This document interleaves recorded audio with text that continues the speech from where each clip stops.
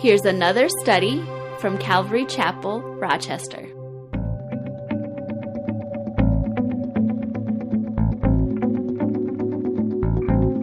We're finishing up Hebrews, so if you want to go ahead and turn your Bibles to Hebrews chapter 13.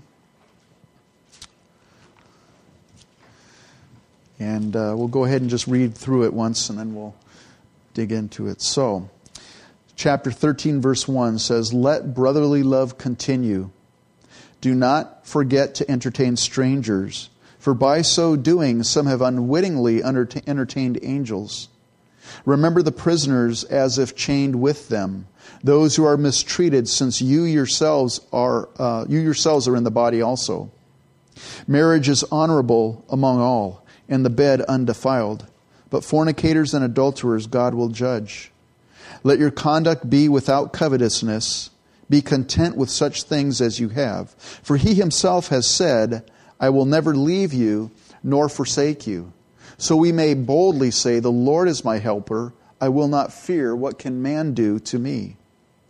Remember those who rule over you, who have spoken the word of God to you, whose faith follow, considering the outcome of their conduct. Jesus Christ is the same yesterday, today, and forever. Do not be carried about with various and strange doctrines, for it is good that the heart be established by grace, not with foods which have not profited those who have been occupied with them. We have an altar from which those who serve the tabernacle have no right to eat. For the bodies of those animals whose blood is brought into the sanctuary by the high priest for sin are burned outside the camp. Therefore Jesus also, that he might sanctify the people with his own blood, suffered outside the gate.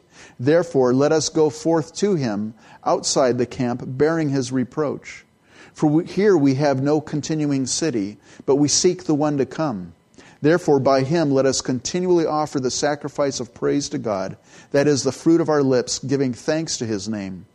But do not forget to do good and to share, for with such sacrifices God is well pleased. Obey those who rule over you and be submissive, for they watch out for your souls as those who must give an account. Let them do so with joy and not with grief, for that would be unprofitable for you. Pray for us, for we are confident that we have a good conscience in all things, desiring to live honorably.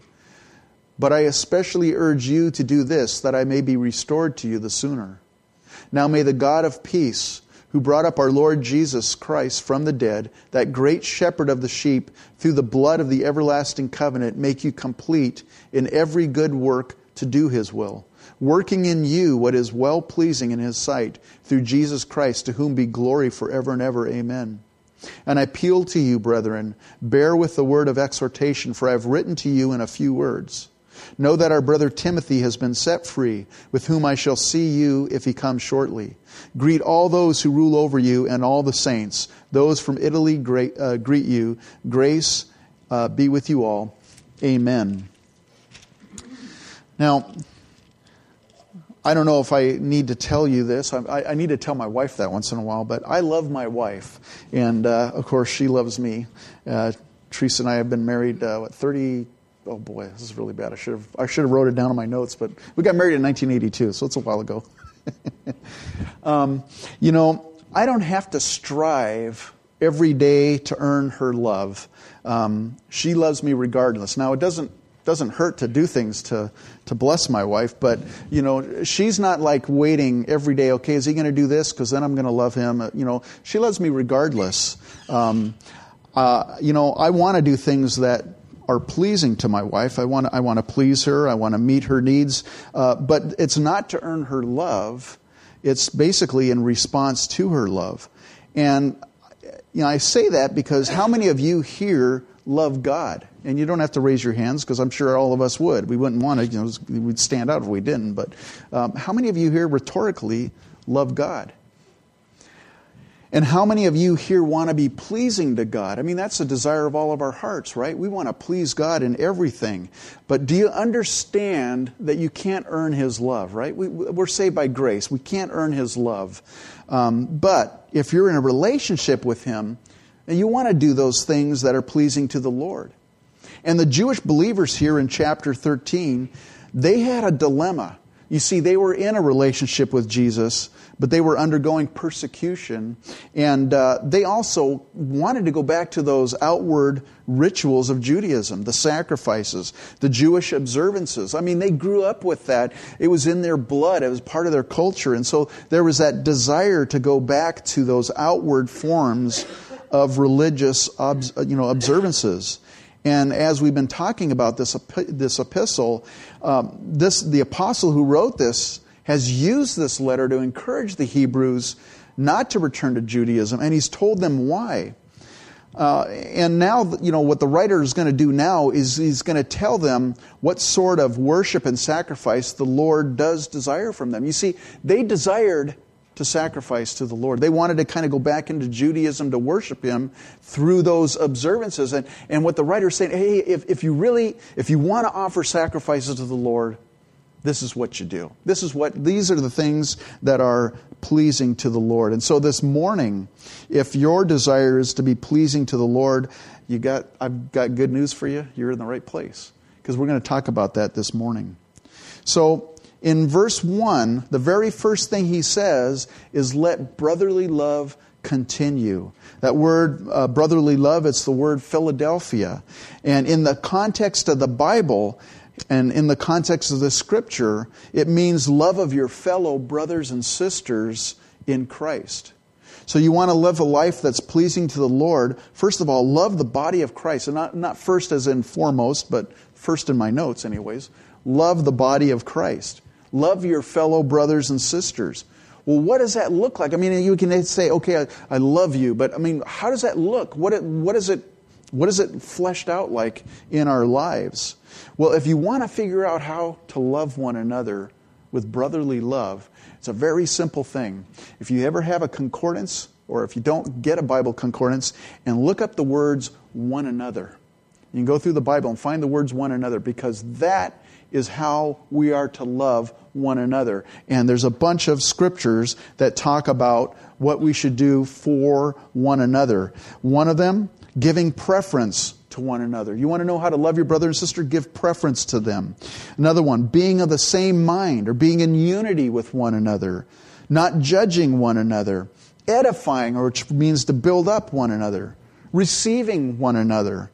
Being kind to one another. Forgiving one another, employing your spiritual gifts for the benefit of one another, submitting to one another, being truthful to one another, admonishing one another, comforting one another, exhorting one another, and not speaking evil of one another.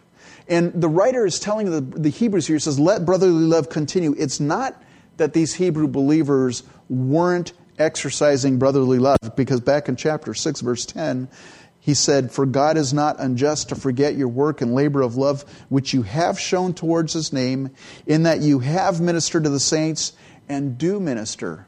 So it's not that he was saying, hey, you guys aren't doing this, you need to be doing this. And I'm not saying this morning, you guys are not doing this, you need to be doing this. But what I'm saying, and what the writer was saying, was let it continue. Don't let up on it. Don't back off on it. Continue to do that. Verse 2, he says, do not forget to entertain strangers, for by so doing some have unwittingly entertained angels. That word is actually philoxenia. I don't know if I pronounced it right, but it means being hospitable. And that's really what he's talking about. Entertaining strangers is being hospitable. He says, for by so doing, some have unwittingly entertained angels. Now, these Hebrew believers, right away, being steeped in the Old Testament scriptures, would think, aha, he's talking about Abraham and he's talking about Lot, because those are two perfect examples where guests came, strangers came to Abraham in one case, strangers came to Abraham or to Lot in another case, and they entertained them. They were hospitable to them, and they didn't realize at first. Lot didn't realize he was entertaining angels. Abraham didn't realize he was entertaining angels and Jesus, a pre-incarnate appearance of Jesus in the Old Testament, and yet they were. There's another story in the New Testament. Remember, after Jesus rose from the dead, and he started walking on the road there, and he found two of the disciples. And we're not given their names, but they were just, they were all bummed out and everything because their leader, Jesus, had died on the cross. They had seen him die. And so they're walking, and you know the story. Jesus starts walking with them. Hey, guys, what are you talking about? And they start telling them the story about their leader that's no longer with them. And Jesus begins in Genesis and goes through the whole Old Testament, teaching them, giving them a Bible study on the road. And who knows how long they were walking, but they got to where they were going to lodge for the evening, and they begged Jesus to stay with them. They were being hospitable to this stranger that they didn't even know who he was. They were being hospitable. They invited him in, and they had a meal together. And that was really a cultural thing in that place. But then it was as they were eating, they're like, oh, it's Jesus. And then he disappeared from their sight. So being hospitable is such an important thing for you and I. In fact, Paul in Romans 12:13 tells us as believers we're to be given to hospitality. We're to be given to it. What does that mean? The word literally means to pursue hospitality. Now you might say, well, I'm naturally outgoing, man. I'm a shy person. That's just not me. Well, you can grow in the area of hospitality if you're willing to be stretched just a little bit. We have an excellent opportunity if you want to be stretched in that way in our fellowship here. It's called Solace. It's a ministry where we've invited people, some of you have too, invited people into our homes to stay, invited strangers, people we've never met before. We find out about them, they contact us, we invite them in to stay in our home while they're here for visiting Mayo Clinic. Now you might go, well, that's like way radical. I don't think I could do that. I just don't feel comfortable, or maybe I don't have the home. We don't have spare bedroom. It's just not, we live too far away or whatever. It just wouldn't work for us. Well, that's true. Maybe it wouldn't. But there's other ways that this ministry reaches out to people and practice hospitality. We provide meals to them. We provide transportation sometimes. We visit them in the hospital.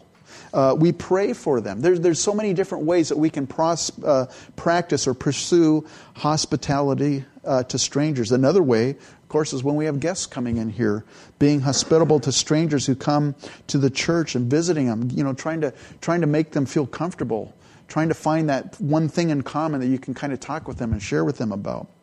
So maybe you're not given to, maybe that's not your nature. Some people are naturally outgoing.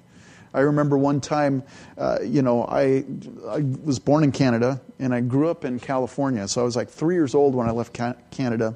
And I was riding my bicycle in my neighborhood in San Jose, and I saw this car driving through this. It was an old sedan, and there was a guy in there, and I saw the license plate, and it had the familiar Alberta rose on the license plate. That's the flower, the provincial flower, I guess, of Alberta is rose. So I recognized the license plate. There's a Canadian, and he's from Alberta. And so I flagged this guy down in the middle of the road. I flagged him down, and the guy stops, and I'm like, "You're from Canada." I was probably 12 years old or something like that.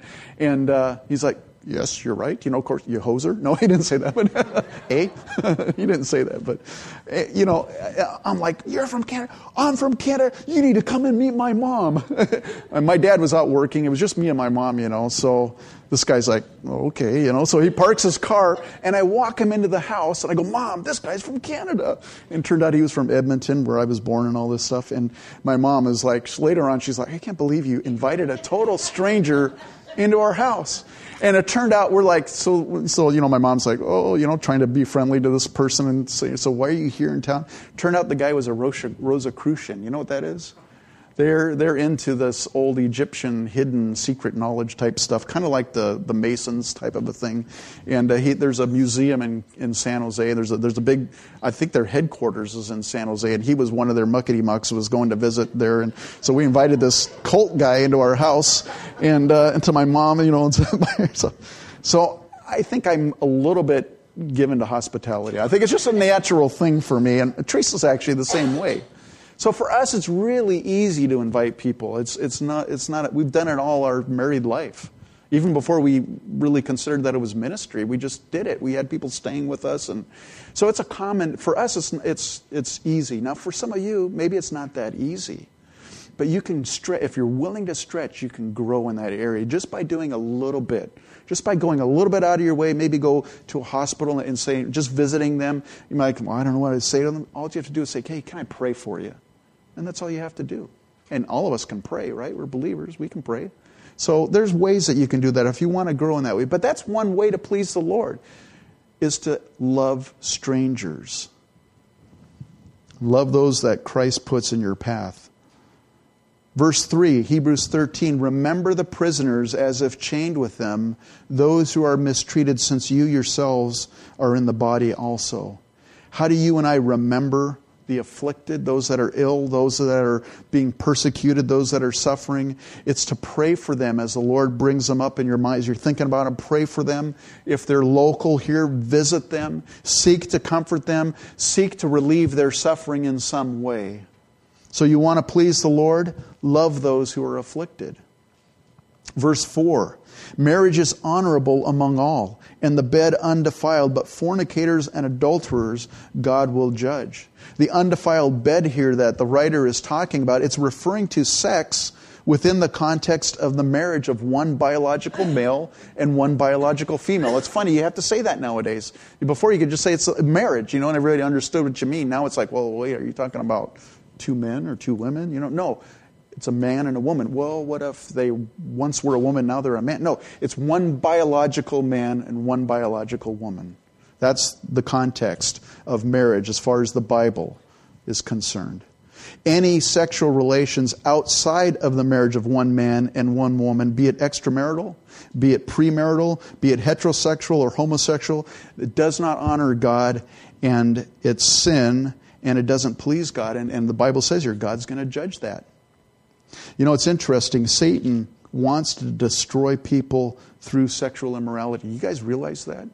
He's out to get people, and that is one of the methods that he uses to destroy people, is through sexual immorality. It's funny, I do premarital counseling, and one of the things, it's one of the key aspects of my counseling, or, it's not a key aspect, but it's one of the things I always have to bring up when I'm doing premarital counseling is, hey, are you two sleeping together? Are you having sex together before marriage? And if they are, man, you guys got to stop doing this. And I explain to them, of course, that it's sin and stuff. And, premarital counseling, I'm like, you know what? I'm sorry, but I'm going to always bring it up. I've got to do that. I've got to bring it up to you. I've got to make sure, I've got to remind you. I've got to exhort you. And it's funny because Satan does everything he can to get the unmarried couple to have sex before marriage. I mean, it's a struggle. He's always trying to do that. And then, so that's premarital counseling. And then sometimes I have to do marriage counseling. And marriage counseling, it's amazing. Once that same couple that, they couldn't stay away from each other before they were getting married, the temptation to sex, and Satan's trying to tempt them in that way. And once they get married and they have marriage problems, now Satan tries to keep them from having sex. And that's when God blesses it within the context of marriage. It's amazing. So you want to please the Lord? And just love your spouse. Love your spouse. Verse 5. Let your conduct be without covetousness. Be content with such things as you have. For he himself has said, I will never leave you nor forsake you.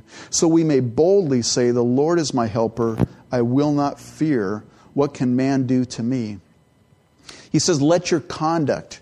That means the way you conduct your life and the way you conduct your affairs, how you live your life. Let it be without covetousness, without the love of money, without avarice. That's a word we don't really use very often. What does avarice means? This is the definition. It's an insatiable greed for riches, an inordinate, miserly desire to gain and hoard wealth. You're just, hanging on to that money. So let your conduct be without the love of money, without avarice. Instead of covetousness, be content with such things as you have. You know what that means? It's an attitude of basically being satisfied with what you have, of having enough. Do you have enough? John D. Rockefeller is a very, very, very wealthy man from a couple generations ago, was reportedly asked once, how much money is enough? And you know what his answer was? He said, a little bit more. Just a little bit more. That's not being content. Being content is, you know what? I have enough. It says, for he himself has said, I will never leave you nor forsake you. That word leave, Jesus will never leave us. That word leave means to send back, to relax, to loosen. God says, I'm never going to loosen my hand of protection on you. I'm never going to relax taking care of you. It means to give up, to omit, to calm, to leave, not to uphold, to let sink. Jesus says, I'm not going to let you sink. I'm not going to let go of my grip on you. I'm going to hang on to you. He says, I'll never leave you nor forsake you. And that word means to abandon or desert or to leave in straits or to leave helpless or to leave behind. Jesus says, man, I'm never going to do these. I'm never going to forsake you. I'm never going to leave you behind. So you want to please the Lord? Man, love what you have and what He has blessed you with. Don't try loving what you don't have. Just love what you have. It's real simple. Verse 7. Remember those who rule over you, who have spoken the word of God to you, whose faith follow, considering the outcome of their conduct. You know, by the time this epistle had been written, it was written in the late 60 AD, getting closer to 70 AD. And of course, 70 AD is when Jerusalem was destroyed. But it was written in that last decade before Jerusalem was destroyed. And by the time this epistle had been written to the believers in Jerusalem, Stephen, the Bible says, a man of good reputation, full of Holy Spirit and wisdom. I mean, this guy stood out among the disciples there. He had remained faithful to the Lord, and he was martyred for his faith and for his testimony. Not only that, James, the brother of John, one of the original 12 disciples, he had been martyred in 44 AD. Not only that, but James, the brother of the Lord, he was the bishop of Jerusalem. He had been martyred in 63 AD. So these guys, these leaders, these teachers, these godly men that were set an example for the believers, the Hebrew believers, they had watched their lives. They had watched them. They were faithful to the Lord. They remained faithful in the face of persecution, and they remained faithful as they died, their last breaths. And the believers saw these things. And so they were saying, hey, live your lives as those examples. They lived as examples and they died as examples. And the apostle says, man, remember the faith of those spiritual leaders. Consider the outcome of their faith and follow their example. So you want to please the Lord? Love those He has provided as spiritual guides and examples to you. Verse 8. Jesus Christ is the same yesterday, today, and forever. Now, I don't know about you, but there have been times in my life, especially earlier on in my life, when I read all these stories about all these believers that had all these wonderful experiences with God, or, they had this tremendous thing like Joseph being in prison, and then God just miraculously worked a way that, He worked it for good in their lives. And you look at those Bible stories, you go, well, that's them. They must have been different. They must have had a special relationship with God, or that was the way God interacted with people in those days. But today, man, I live in modern times, and it just doesn't seem like it's the same. And I think the apostle here is reminding these Hebrew believers and reminding you and I today, Jesus hasn't changed. The Lord that you and I serve, the Lord who saved and used all those great men and women in the Bible, He hasn't changed. He's the same today as He was before. He's the same as He's going to continue to be. And He wants to be your deliverer. He wants to be your all in all. He wants to take care of you, and He wants to bless you and use your life, just like He used the lives of these people that we read about in the Bible. Verse 9, do not be carried about with various and strange doctrines, for it is good that the heart be established by grace, not with foods which have not profited those who have been occupied with them. It's such an important word, or important sentence. It's good that the heart be established by grace. And you guys know what grace is, right? It's unmerited favor. It's unearned favor. You and I were saved by grace through faith in Christ Jesus. It's fundamental to Christianity. And so the writer here is saying, let your heart be established by grace. All these various and strange doctrines, being occupied with foods, all those outward ritualistic, legalistic things, they all emphasize external rituals and external religion. And those things, they're in direct contrast to the Christian faith. Because the Christian faith emphasizes our hearts and our consciences before God. So instead of being occupied with externalism, be established by grace. You know, it's interesting. I've witnessed many, or not many, but I've witnessed some well-meaning believers who have gradually moved away from grace, and they've moved towards a works-based relationship with the Lord. They start becoming preoccupied with certain dietary restrictions. Also, now there's certain things they don't eat, not because their stomachs can't handle it or they're allergic to it, because it's a religious thing. I just don't feel like it's a wrong thing to do or so. They start observing certain Jewish festivals and feasts. They start dressing differently. And the writer is saying, man, let your heart be established by grace. There's a reason why the apostle mentions the heart. Because the heart is the point of contact with God in a believer's life. It's where you and I come to God. It's our hearts is what makes contact with God. It's where our rebirth begins. It all happens in our heart. But you know what? The heart is also the point of departure from God too. It's also where sin starts. The Bible says that sin starts in the heart, and then it manifests outwardly to actions.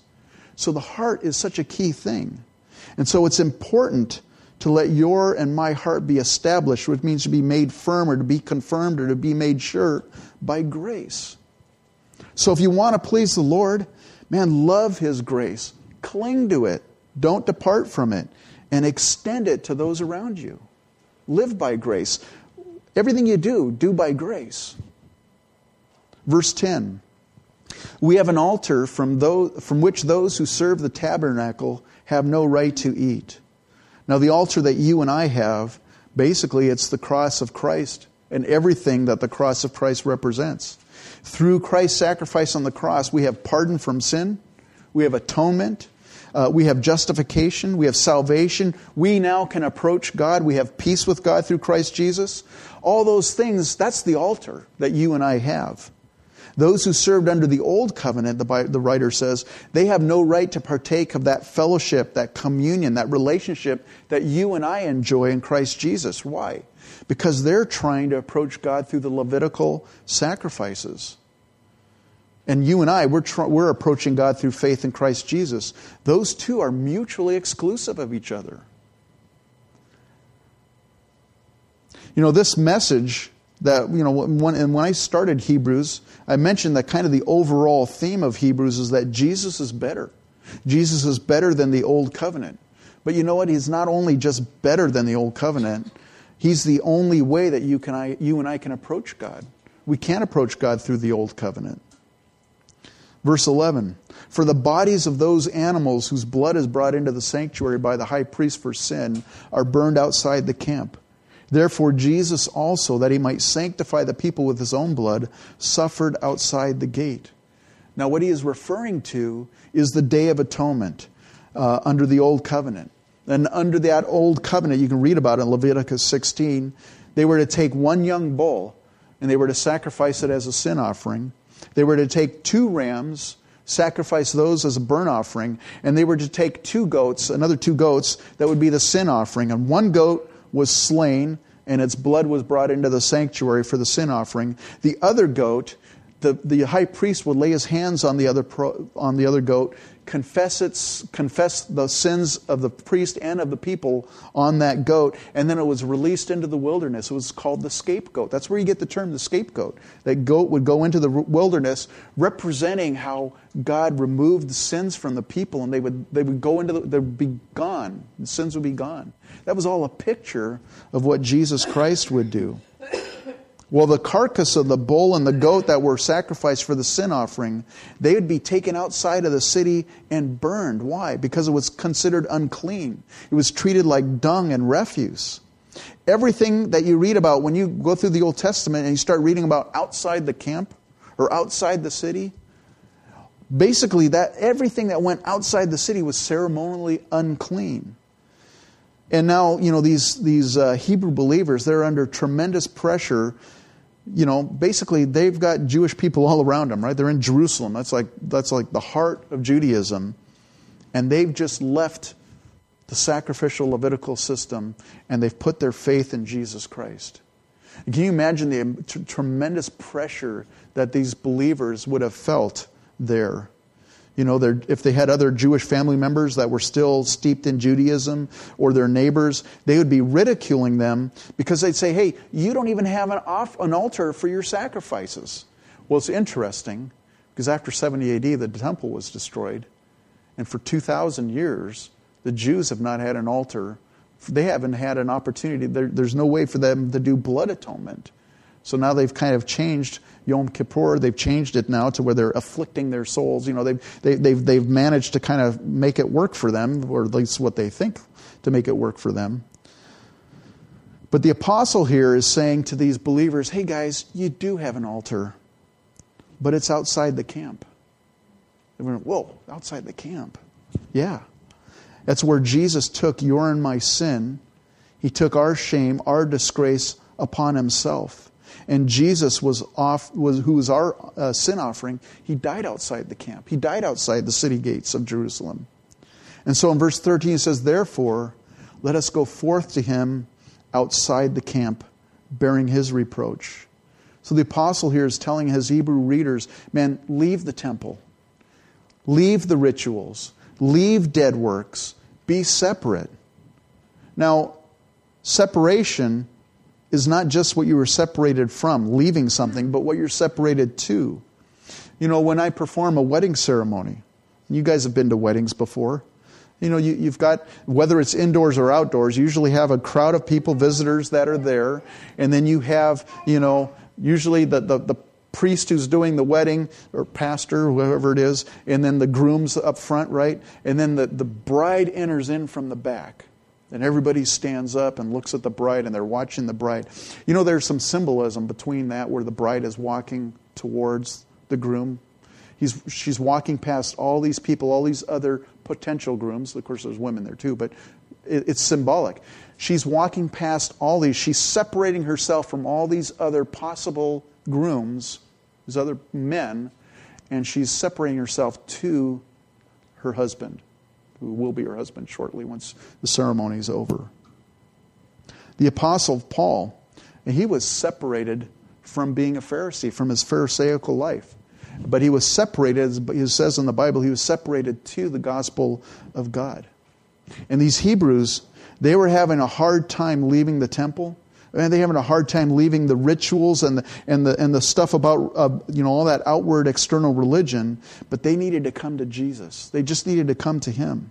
I know a lot of you have come from some form of organized religion that had rules, they had rituals, they had dead works, and I know that it's hard to leave those things behind. I mean, you've been steeped in it, you've been raised in it, but you see, you and I, we've been separated from dead religion, but we're separated to Jesus. And so he's telling these believers, man, just leave all that behind and come to Jesus. Now, of course, coming to Jesus does mean you will also bear his reproach. And you guys probably have experienced before. Your friends and your family aren't going to understand you. They're like, why are you doing that? Or, you know, I'm glad it's working for you, but, you know, they're going to resist you. They might even mock you. But Jesus said here in Matthew 10:24, he said, a disciple is not above his teacher, nor a servant above his master. It is enough for a disciple that he be like his teacher and a servant like his master. If they have called the master of the house Beelzebub, how much more will they call those of his household? Jesus says, if they're calling me demon-possessed, what do you think they're going to call you? In Matthew 16:24, Jesus said, if anyone desires to come after me, let him deny himself, take up his cross and follow me. For whoever desires to save his life will lose it, but whoever loses his life for my sake will find it. So leaving all that dead external religion and rituals behind and coming to Jesus, you will experience tribulations. Jesus said you will have tribulations in this world, but the reward is worth it. The reward is eternal life. The reward is forgiveness of sins, of finally being forgiven, finally having peace with God, because we're saved by grace. Nothing that we can earn. Verse 14, for we have no continuing city, but we seek the one to come. You and I, we have no city here, right? We don't belong to this world system. It's interesting, you know, I don't know if you came to Christ maybe you were raised in the church or raised in a Christian home, and at some point you made a decision to follow Christ. Or maybe you weren't a Christian and you got saved later on in life or early in life, whenever. But, once you come to that point where you're in a relationship with Jesus Christ, have you ever noticed that the world you just don't feel like you fit in anymore?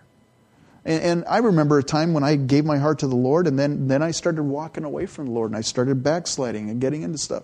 And I didn't make a very good sinner. I didn't make a good person in the world because I knew what I was doing was wrong. And I had that Holy Spirit in me.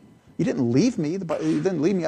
He's a sign and seal of our salvation. But, man, I was grieving Him big time. And I was miserable.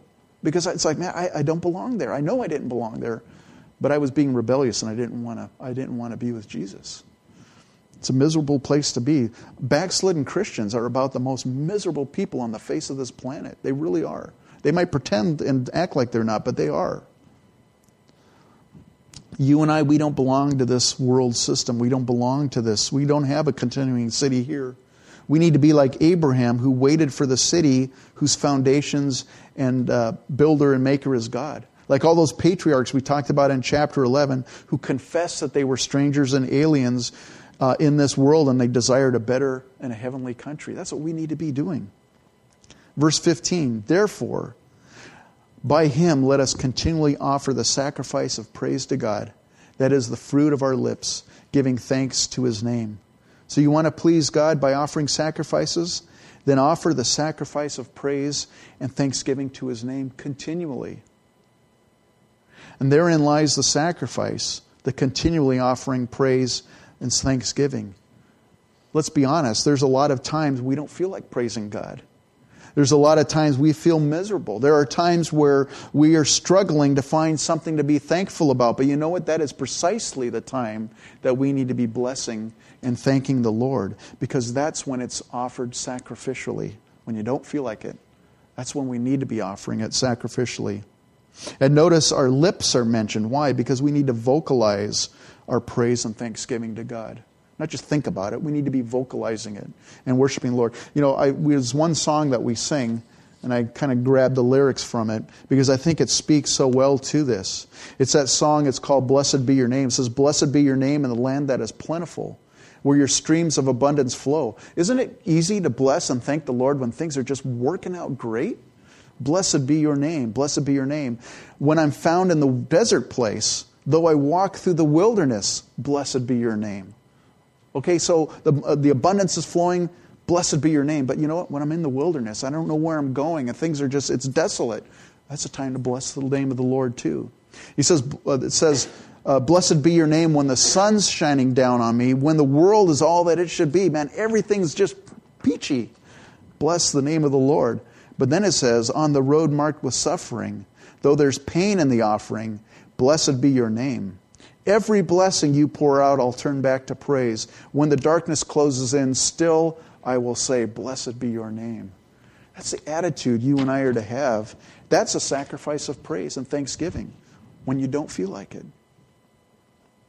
Verse 16, but do not forget to do good and to share, for with such sacrifices God is well pleased. These are all these things that we've talked about are sacrifices that pleases God. You want to do some sacrifices? Those are the things to do for the Lord. Verse 17, obey those who rule over you and be submissive, for they watch out for your souls as those who must give an account. Let them do so with joy and not with grief, for that would be unprofitable for you. Your pastors, or actually there's only one here, but your pastors, your teachers, your ministry leaders, we all have to give an accounting for how we've ministered to you. Give them a reason to be joyful. Man, I tell you what, when people pray to receive Christ, that's awesome. When people request to be baptized, that is just, that's when those things happen, it's like, you know what, this is what it's all about. It's not about drawing in big crowds and getting your name here or there. It's seeing fruit in the lives of believers. When people start falling in love with the Word of God, simply just falling in love with the Word of God, man, you can see it, and it's a blessing. When people start seeking to be used by the Lord in ministry, when they say, you know what, I feel like I've got this gift and I want to use this gift for the kingdom. I want to edify the man. That's a blessing. When people's failing marriages and broken relationships are restored, man, that brings joy to my heart. It brings joy to the pastors and teachers. Verse 18, now he's kind of closing his letter here. Pray for us, for we are confident that we have a good conscience in all things, desiring to live honorably. But I especially urge you to do this, that I may be restored to you the sooner. It's kind of interesting because the apostle, he starts out basically asking for prayer kind of generally, right? Just pray for us. But then he says, he also asks specifically that I may be restored to you the sooner. And I think why is because he realized the power of prayer would determine how soon he would come to visit these believers. He believed in the power of prayer. Verse 20. Now may the God of peace, who brought up our Lord Jesus from the dead, that great shepherd of the sheep through the blood of the everlasting covenant, make you complete in every good work to do His will, working in you what is well-pleasing in His sight through Jesus Christ, to whom be glory forever and ever. Amen. So, if you've been taking notes this morning, writing down, okay, these are the things that are pleasing to God. So I'm going to make a note of this. I got to do this. I got to do that. You check off list. You want to do what is pleasing to God? It's simple. It's even simpler than the list you've just made. Just love Jesus. And just love Jesus. Let Him lead you and guide you by His Holy Spirit. And as Paul says there in Philippians 2:30, he says, for it is God who works in you both to will and to do for His good pleasure. God is going to give you that desire to do those things that are pleasing to Him. And He's going to equip you and enable you to do that through His Holy Spirit. There's a few times in the Bible where Jesus was asked this question, and in Matthew 22 he was asked this question, verse 36. A man came up to him and says, "Teacher, what is the great commandment in the law?" And Jesus said to him, "You shall love the Lord your God with all your heart, with all your soul, and with all your mind. This is the first and great commandment. And the second is like it. You shall love your neighbor as yourself. On these two commandments hang all the law and the prophets." Man, just start loving God. He's going to give you the love for His people. He's the first thing. Love Him first and foremost. Verse 22. He says, "And I appeal to you, brethren, bear with the word of exhortation, for I have written to you in a few words. Know that our brother Timothy has been set free, with whom I shall see you if he comes shortly. Greet all those who rule over you and all the saints. Those from Italy greet you. Grace be with you all. Amen." Now, a lot of people believe, myself included, that this epistle was written by the Apostle Paul from Rome, and this kind of seems to be a clue to it. Although it's never told outright, so we can't say definitely it is, but it appears to be written by the Apostle Paul from Rome. And if you know Paul, he was the apostle to the Gentiles. And, his teachings there, when he went out into Antioch and he went out from there teaching all these, starting all these churches, news was coming back to Jerusalem, and there were Judaizers, there were Christians that were kind of still trying to cling to the rituals and saying, well, these Gentiles, if they want to be Christians, they first have to become Jews. They have to be circumcised. And then once they're circumcised, they were trying to bring in Judaism. They're called the Judaizers into Christianity. So there were a lot of these people in Jerusalem. And so Paul's writing to these, I believe, these these Jewish believers, these Hebrew believers.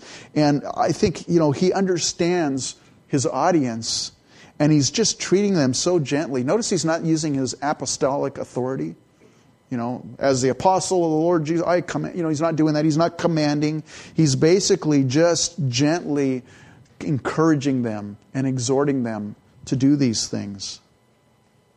And he says, "Don't become impatient at my counsels in this brief letter." And you might go, "This brief letter? There's nothing brief about it. 13 chapters. How many weeks were we on it?" But considering the breadth of the topics covered in this epistle, man, it truly was brief. As we got into chapter 11, and he's talking about all these different people. He says, time would fail to tell me of all these other people, There was so much that he could have taught. Melchizedek, he could have just really dug into Melchizedek. And he did just a little bit. He just kind of scratched the surface. We come to the end of this epistle now, and I'll just surprise you what we'll be doing next week. But so I think it's fitting. We've talked about faith. We talked about the hope. And we finished this chapter, this book, talking about love. And it's so important. The greatest of these things is love. And so, if you want to start living a life that's pleasing to God, God already loves you. He gave His Son to die for you. There's no greater love than dying for someone. Jesus sent His Son God sent His Son to die for us. So He loves you. But if you want to live a life you want to just please Him and just respond to that love, then just love Jesus and start applying these things in your life. But, focusing on Jesus, it just kind of fits. You'll produce fruit. You start loving Him first and foremost. Why don't you stand up? Let's go, Lord, in prayer.